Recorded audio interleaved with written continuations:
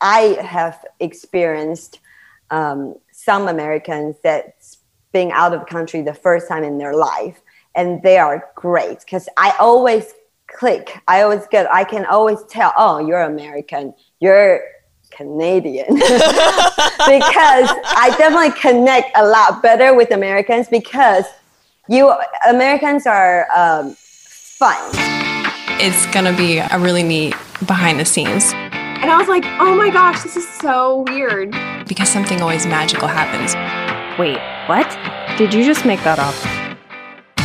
Hey, it's Meredith for Real, the Curious Introvert. Listen each week as I talk with someone new. The topics are as ADD as I am, but they'll inspire you to stay curious and grow. Hey, Curiositors, it's me, Meredith. Thank you so much for tuning in today. If you're a returning listener, seriously, there are a jillion podcasts out there. The fact that you came back to me means everything. And if you're new here, welcome.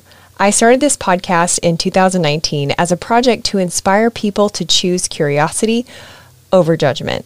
And I especially like shining light on people who either defy category or are a paradox. Each guest brings a personal development opportunity along with their story so you can stay curious and grow. And I love, love, love, love culture comparison episodes like this one because it really broadens our worldview. It's so easy to feel like our neighborhood is the whole world because with our daily routines and, algorithms, it's so easy to become insular. And a peek inside another culture, it just brings energy and perspective. And in this case, a lot of good laughs. You're going to love it. Enjoy the show. My next guest immigrated to the United States from Taiwan when she was 15 years old. She and I met when her family hired me at their restaurant to be a hostess. She taught me some Chinese words and I taught her some English words, mostly just the word thong. I thought that was really important at the time. But we also discussed cultural comparisons. And because that's not something everyone gets an opportunity to do, I wanted to make this episode with her for you. Now she's back in Taiwan and she's the owner-operator of an American-themed bar. Today she's going to share her observations of Taiwan versus U.S. culture in the areas of drinking, dating, communication, family, and food.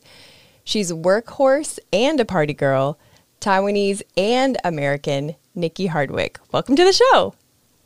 Thank you for having me. My 20 years of friends. So we've known each other since we were 2, right? Exactly, because neither of us are really telling our age. No. I feel like I'm talking to the future whenever we video chat because it's tomorrow there. Oh, yeah. I'm way ahead of you. Sorry.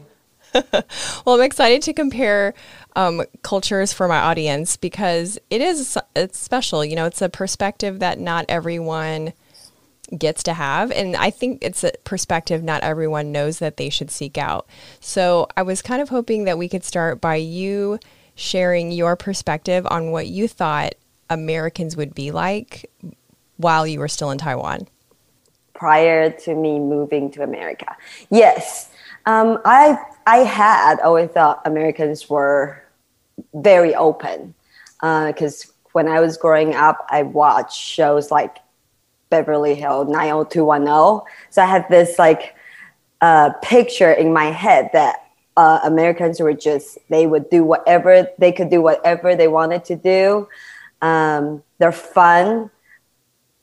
Sexually, they're very open. So because of the show, and Americans were a lot less reserved than the Taiwanese, and I think easier to make friends with and easier to get along with.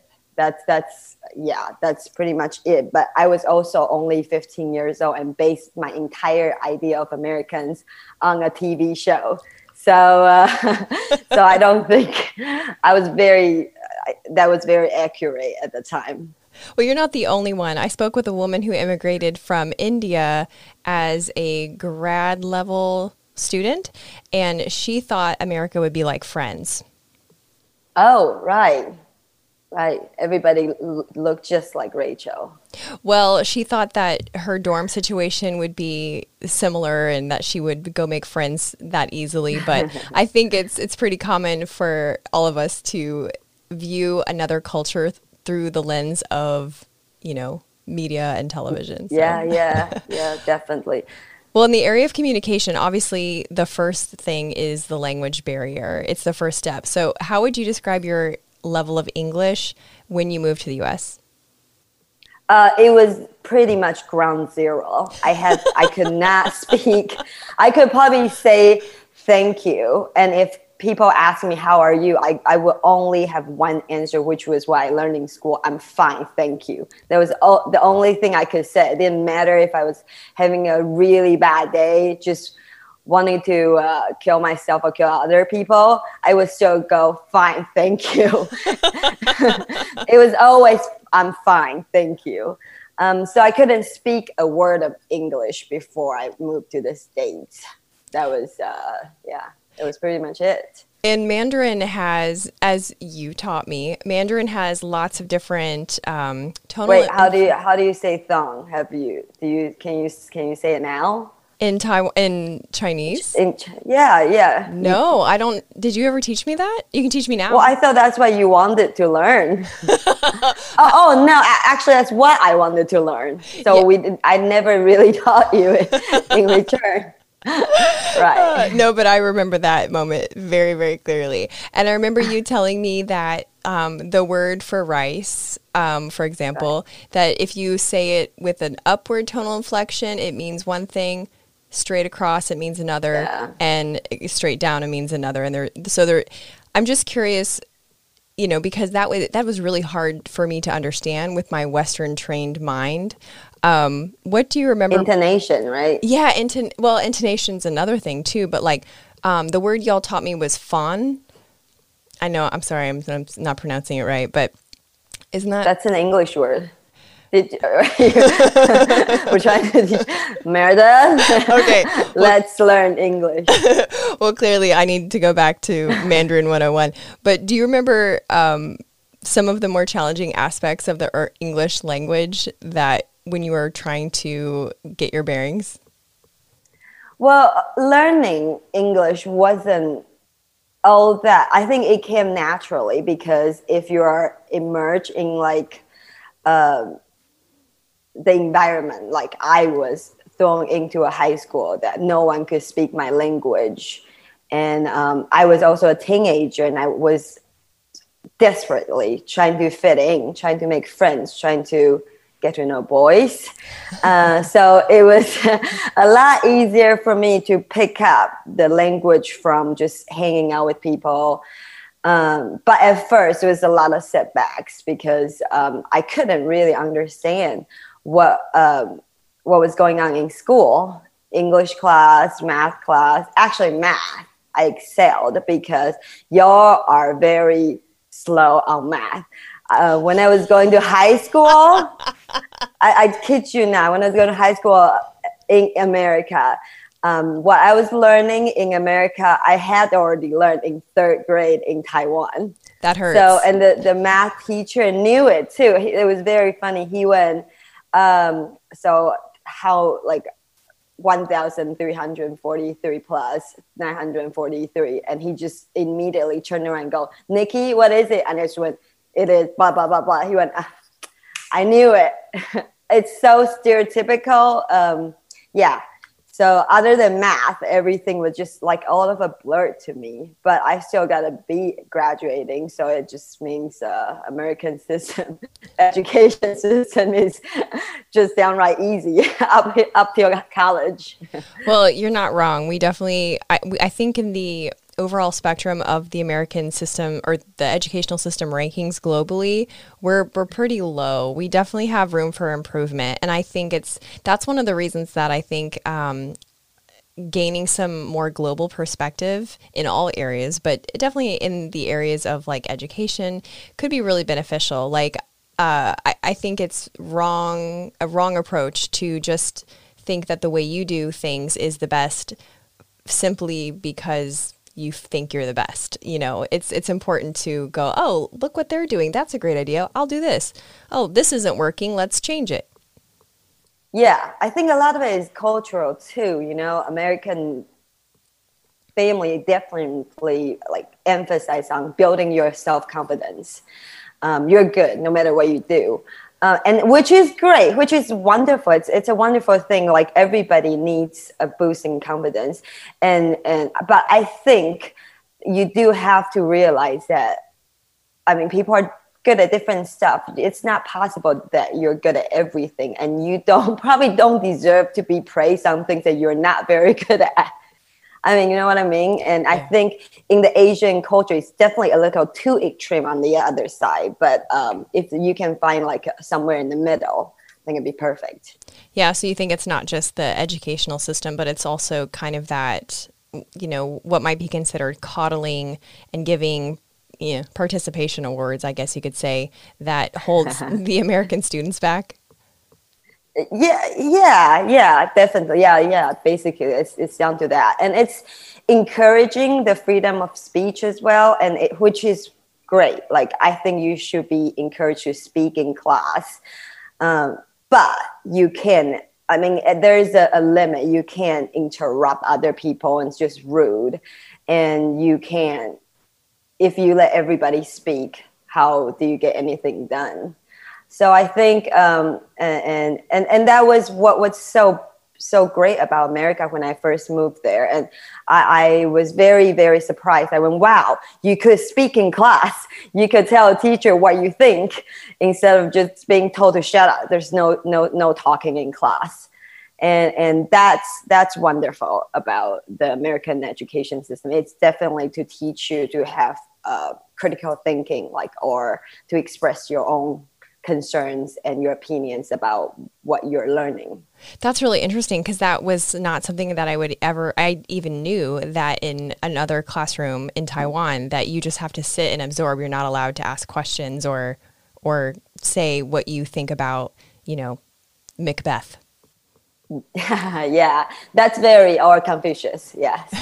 Or Confucius. Yeah. I would think that I would probably be taking a nap. I wasn't into that at all. But that brings up an interesting point about the communication style as well. And you've noticed some other things about American versus Taiwanese culture in the area of how we communicate and what we say. Yeah. I think Americans are definitely straight to the point. I love that. I love that about the Americans, because a lot of times I think I always trace it back to culture. Asians are a lot more reserved. You would think of someone in a certain way and you won't let them know, but Americans will tell you right out in the face. I think there are pros and cons, because I always say, I always use this example. When you go out to eat with your American friends, everybody order their own food and they pay for their own food.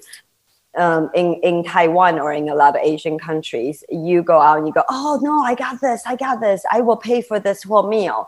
But then here in Taiwan, we will remember, I pay for this meal. You better remember that next time. If you didn't, we would badmouth you, and you're cheap and you don't appreciate, and well, yeah. So I mean, why do it in a complicated way? Just be simple. I mean, this is why you order and you pay for it. So I like that kind of out in the open, more communicative way of the American way. Does that lack of less, I guess not lack, but does the less forward approach to communication also apply in Taiwanese culture to dating? Like, if you liked somebody and you were attracted to them, then it would be more culturally taboo to just be like, hey dude, I like you, let's go out sometime. I say the younger generations are definitely changing. Sadly to say, I'm not part of them. But I think, there's still this cultural taboo that maybe girls don't really ask for a date They wait for the guys to come to them. I mean, I think that's pretty universal. I mean, we still do play a little bit of games to say, oh yeah, well, there's like a 3-day rule. You don't call people, you don't call back. But yeah, definitely. I think Asians are a little more reserved. You wait for boys to ask you out, basically. Were you allowed to date as a teenager? Oh, yeah. I mean, my parents were very open-minded. They, of course, they wanted me to look for a rich Asian doctor. That's really specific. Yeah, pretty much. Not a dentist, but doctor. Nothing against dentists. I'm so sorry. Right. Right. Yeah, I mean, I think still nowadays, like a lot of, I still hear it from a lot of Asian parents saying that, oh yeah, well, maybe you should find someone that can provide for you. You don't have to make a career of yourself. And that is, I think, still more prevalent than America. Definitely. Well, and you said they wanted you to marry another Asian person, and so that's something that could be different in more American families than Taiwanese families, where we're all have multi-ethnic backgrounds, a lot of us. So not me. I'm like white mixed with some more white and some different white and northern white, but I don't know that parents in America would necessarily say that they wanted you to date another person from the same, heritage. I think a lot of it is cultural because I learned my English in America, but my parents never really, my parents, my aunts, uncles lived in America for 30, 40 years, but they did not mingle with outsiders a lot. They hung out with family and friends who spoke Chinese. So a lot of them don't speak English as fluently as I do or my cousins do. And they feel like they can never really truly understand someone if they can't understand them, if they can't communicate in the same language. So I think that is why a lot of Asian parents, especially the first generation of immigrants, do not want their children to be going out or being married to another people from another culture. But I mean, it's all changing as well. Like my family is pretty much a melting pot now. My cousin, I'm married to a white person, a British guy. My cousins are dating Americans. One of my cousins' girlfriend is Black American, so they're gonna have a Blackanese baby. So right, yeah. Well, she's pregnant, so it's all pretty much melting, and like even I think because through the time change, even the older generation are becoming more accepting towards different cultures now. Hey everyone, just a quick interruption to show gratitude to our sponsors and give you some special deals. So I don't have kids, but I also want to tell you about It's Your Magazine. They're a national family-centered publishing company with free parent magazines. They have parenting advice, events, and inspiration. I'm actually in a networking group with the publisher, and this guy is all about family. You can view a free magazine in cities in Texas, Oregon, Washington, and Florida by checking them out at itsyourmagazine.com. And insect. So I've always felt iffy about pesticides. Then the mosquitoes got so bad, I would get covered in them from walking from my house to the car. I called Insect, and to say I've been impressed is an understatement. When the treatment wasn't quite doing it, the owner actually came to my house. He found the breeding sites, identified the species of mosquito, and adjusted my treatment to that species. That's when I found out he's also a beekeeper, and pollinator issues are always top of mind. So if you're in the Florida Panhandle or Gulf Coast of Alabama, give him a call, ensec.net. Now back to the show. There's definitely I noticed different family dynamics. You talk about family. When I was working with you at the restaurant, that was something that really stood out to me. I'm curious, as a teenager, your parents were obviously very open-minded, but as a teenager, any teenager can feel like their parents control their whole lives. Did you notice any difference between the other students in your school, their parents versus your parents, in as far as like how the family was run and their parenting styles? Yeah, I mean, I think Americans are definitely they show their affections a lot more. I hear all the time, even with you and your parents. I remember coming over to your house and you and your parents were always like, "Oh, I love you, Mom. I love you. I love you." You don't hear that kind of language around my household. So I love that about the Americans, always saying, "Oh, I love you, Mom. I love you, Dad. I love you, my daughter." And that's great. That is like the showing of affection. I think it's very important. And it's pretty much conceit in the Asian culture. You don't really show your affections. But on the other hand, we also don't offend our parents the same way that Americans would.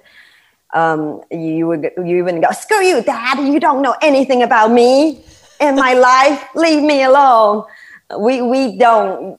I mean, there are some exceptions, but in general, we don't exchange in that kind of language. So I think Americans are definitely more extreme. You would sit down and talk about each other's feelings, and that kind of stuff is generally not happening here in Taiwan or in mainland China either, I guess. I definitely noticed that there was a lot more respect for elders in like just being around your family members. Yes. We do. We have this, I think it's probably built in, or maybe it was like just like an instilled value that's from a very young age, you're told to always respect elderly people. And I mean, from bowing to always say, whenever you're walking on the street with your parents, you see like an elderly person, they will always give you a nudge saying, "Oh yeah, say hello to Uncle so-so, say hello to Aunt so-and-so." You have to. It's like a thing that you just do automatically, and you give them a title in the end, like auntie in Chinese or uncle in Chinese, just to show your respect to elderly people. It doesn't mean you're related to them. It's just saying ma'am. Yes, basically. And it's really annoying because you could, like, it's very annoying because if you get to a certain age, like for me, they would call me like sister, which is like an older sister. But when you get a little older, like me now, you get called auntie. So like at the turning point that someone started calling me auntie, I went, "Oh, I'm a sister, not an auntie." Still respect me, but get it right. Respect me, but keep me in the sister category. That's please. Disrespectful. Auntie is very disrespectful. So tell me about some food, because I was surprised when we were talking about this beforehand. You were like, "Can we talk about some food?" And I said, "Absolutely, let's talk about food." So what's the big deal with food in Taiwan compared to the USA? Why is that a different thing that matters? Food is such a huge culture here in Taiwan. Everything is food, food, food, food, food. You know, like instead of saying, "Hello, how are you?" people ask you, "Have you eaten?" as a greeting. Yeah, really? Absolutely. It's weird. It doesn't matter what time of the day. So it would be like 2:00 in the afternoon. They would go, "Have you eaten?" And if I were to be honest, I'll be like, "Of course not. It's 2:00 in the afternoon. What are you talking about? I've eaten my breakfast and lunch. I mean, why is that important?" But that's how important food culture is in Asia. And say if we were to go to like a a very scenic place, say the equivalency to the Yellowstone National Park or Niagara Falls in America. Here in Taiwan, to be somewhere like the Sun Moon Lake, which is like a beautiful lake in the middle of Taiwan. Say if you went for a weekend and you came back, you talk to your friends about your weekend in Sun Moon Lake. The first question they would have is, hey, did you eat the famous tea eggs or the famous dumplings when you were there? Not that. Have you, what was the scenery like? Oh, what was it like? It's not. It's always about food. And on the way there, if you were to go with a Taiwanese friend, you would have to stop 5 times for some famous snack on the way. I kid you not. It's ridiculous. That's so funny. That's definitely not a part of American culture, although, you know, I think we're up to like 80% obesity rate or something. So people might be surprised to hear, for my international listeners, that is not a part of American culture. Although we do have some things that we talk about, like here, this is so American, Buc-ee's. Do you know what Buc-ee's is? Buc-ee's? Is it new? I don't know. It's new to me, but it's very much like in the Alabama, Florida area. And it is a gas station, but it has... Gas station. Oh my God. I miss gas stations in America so much. Why? Oh God, mail me like half a dozen of those powdered donuts and like a big fountain drink for 99 cents. Does it still exist? Yes, unfortunately, they exist. No, they're terrible. So and beef jerkies too. Maybe I'll mail you some beef jerky. Oh gosh. Well, that's funny that you said beef jerky because that's what Buc-ee's has. So it is giant. I mean, a giant place.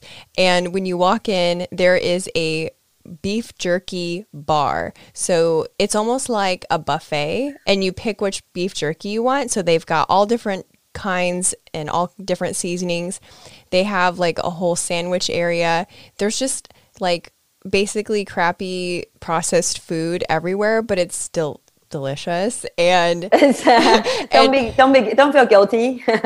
And there's just, you know, touristy stuff that you can buy, and people make Buc-ee's a destination, and so that might be like the American version of that. So if you ever come visit me here in Florida, I will totally take you and your husband to Buc-ee's, and we will have a good laugh about it. We'll video it for all your friends back in Taiwan. Oh my God, it sounds like heaven. All right, that's it. I'm getting on the next flight to go to Buc-ee's. Not even America. I'm just going to Buc-ee's and then I'm coming right back. I love it. So talk to me about drinking culture. How is it different in Taiwan compared to the U.S.?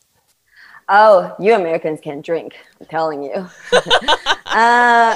Well, I mean, again, like with the younger generation, people definitely start drinking a lot more here in Taiwan. But traditionally, it's still like there is still a little bit of taboo. It's 100% legal. Drinking is legal in Taiwan, but Taiwanese people definitely don't drink as much, and they cannot drink as much. We talk about this Asian flash all the time, at the bar. So Asian people, I think we react to alcohol a lot more different than I think we're just not built to drink. I think physically we're a lot smaller.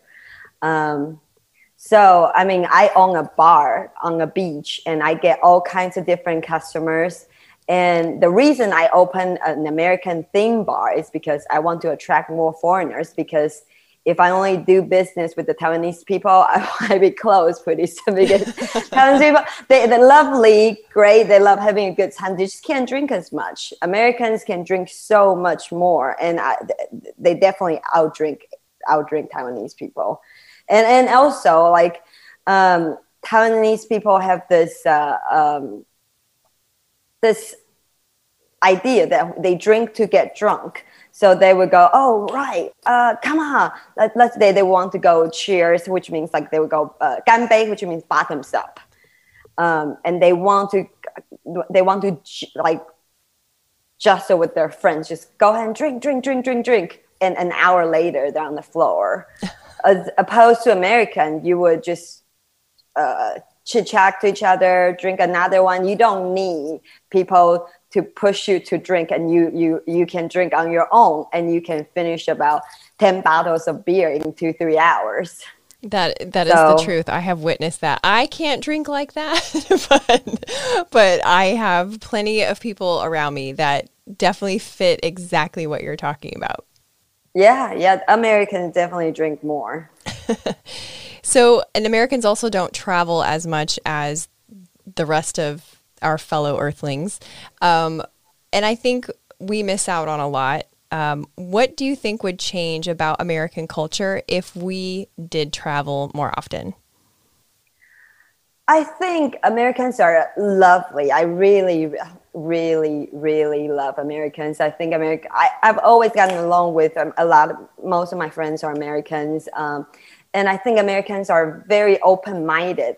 They just need to see other cultures. They just need to, and some Americans that are like, a lot of times, if I met them in Taiwan, it's the first time they travel, or because we get a lot of English teachers that when they graduate from the university, they want to travel abroad. They choose to go to a country to teach English for 1 year, and that's how they experience living abroad. And I have experienced some Americans that's being out of the country the first time in their life, and they are great because I always click. I can always tell, oh, you're American, you're Canadian, because I definitely connect a lot better with Americans because Americans are fun. I think that's one way to Canadians are great too. I love a lot of my friends are Canadian. You can hear Americans coming, right? Yes. We're a little loud. Obnoxious, but very fun. I love how honest that is. But very fun people. And I think because you are already like honest and fun. So if you get to experience more cultures, you get to learn a lot more, and you are already open-minded, and it makes it, I think you don't want people to call you ignorant. The only reason you would be ignorant is because you just don't know. And if you have the opportunity to see the world, to meet different people, to understand it for different cultures, that's priceless, I think. Yeah. I agree. What do you feel like, having seen both of the world of Taiwan and the American world, what could we learn from each other? What are the takeaways from both cultures that, if you combine them, would be a huge asset? I think definitely to learn about the openness in America, say what you see, and be fun, enjoy life a little more. Don't think about, I'm young, I need to work, save money until when? Like, American mentality is that, I live at the moment, and that is wonderful. You don't worry about what tomorrow might bring. I mean, it might bring a pandemic that stop you from doing any activity. That is what the Taiwanese can really learn of Americans. And from Americans' perspective, I think the humbleness, the kindness of Asian culture, Taiwan in particular, Taiwanese people are the most generous. They would do things for you without asking anything in return. And I think Americans are not saying they're not generous in kind, they're more guarded. They don't trust people that easily. Maybe it's because of the higher crime, not as safe in the society. So they don't trust people as much as the Taiwanese people. Taiwanese people will find your wallet, turn it in, not even just turn it in, help find the owner and call and help the police phone it in. And you can always leave, not always, but you can leave your key in your scooter and forget about it and come back, you'll still be there. And even better, they will pull it out and put it in the compartment just so other people don't see it. And that kind of helping people that you don't know. And and without asking for anything in return. That kind of humbleness, that kind of kindness is something that Americans can really learn of the Asian culture, I think. I think you're right. This is awesome. I could talk about this subject forever. I'm so glad that we were able to connect. And although I'm sorry that we have time to do this because your bar is closed right now due to the pandemic, but do you want to give the listeners a shout out about your bar in case they come visit you after the borders are open and want to come see you? Yeah, most definitely. My bar is located in the southern tip of Taiwan. It's called Cowboys Beach Bar and Grill in Kending. It's located on one of the most beautiful beach. Not only because it's beautiful and also because we keep it that way. Our number one goal is environment. So every month we do beach cleaning.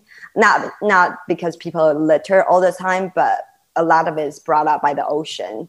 So environment is number one. Number two is we want people to know about Taiwan, because I think tourism in Taiwan is so underrated. It's one of the most beautiful places. So if you come, we act as this free tour guides as well. We tell you where to go, how to save money, how to enjoy Taiwanese culture, if you're single, how to mingle with Taiwanese girls, boys, and just general great time. I can't wait to go. I think we would have a blast. Thank you so much, Nikki. This was awesome. That's a wrap, girl. Woo! Okay, so who wants to go to Taiwan with me now? If you liked this episode, you'll also like the episode with a man who moved from Tehran, Iran to Dallas, Texas. There's some audio issues on that episode, but it's so good. I'm just going to recommend it anyway. It's episode 28. You can see other similar episodes on my YouTube channel playlist called Culture/Travel. It's youtube.com/MeredithForReal. And if you've been hanging out with me for a while and you want to show me some love, I would be so grateful for a 5-star rating on Apple. And if you really want to be amazing, you can leave me a short written review there as well. Stay tuned next week for part 1 of my highly anticipated episode with a couple in their 50s, married over 20 years, who accidentally became swingers. Talk to you next week.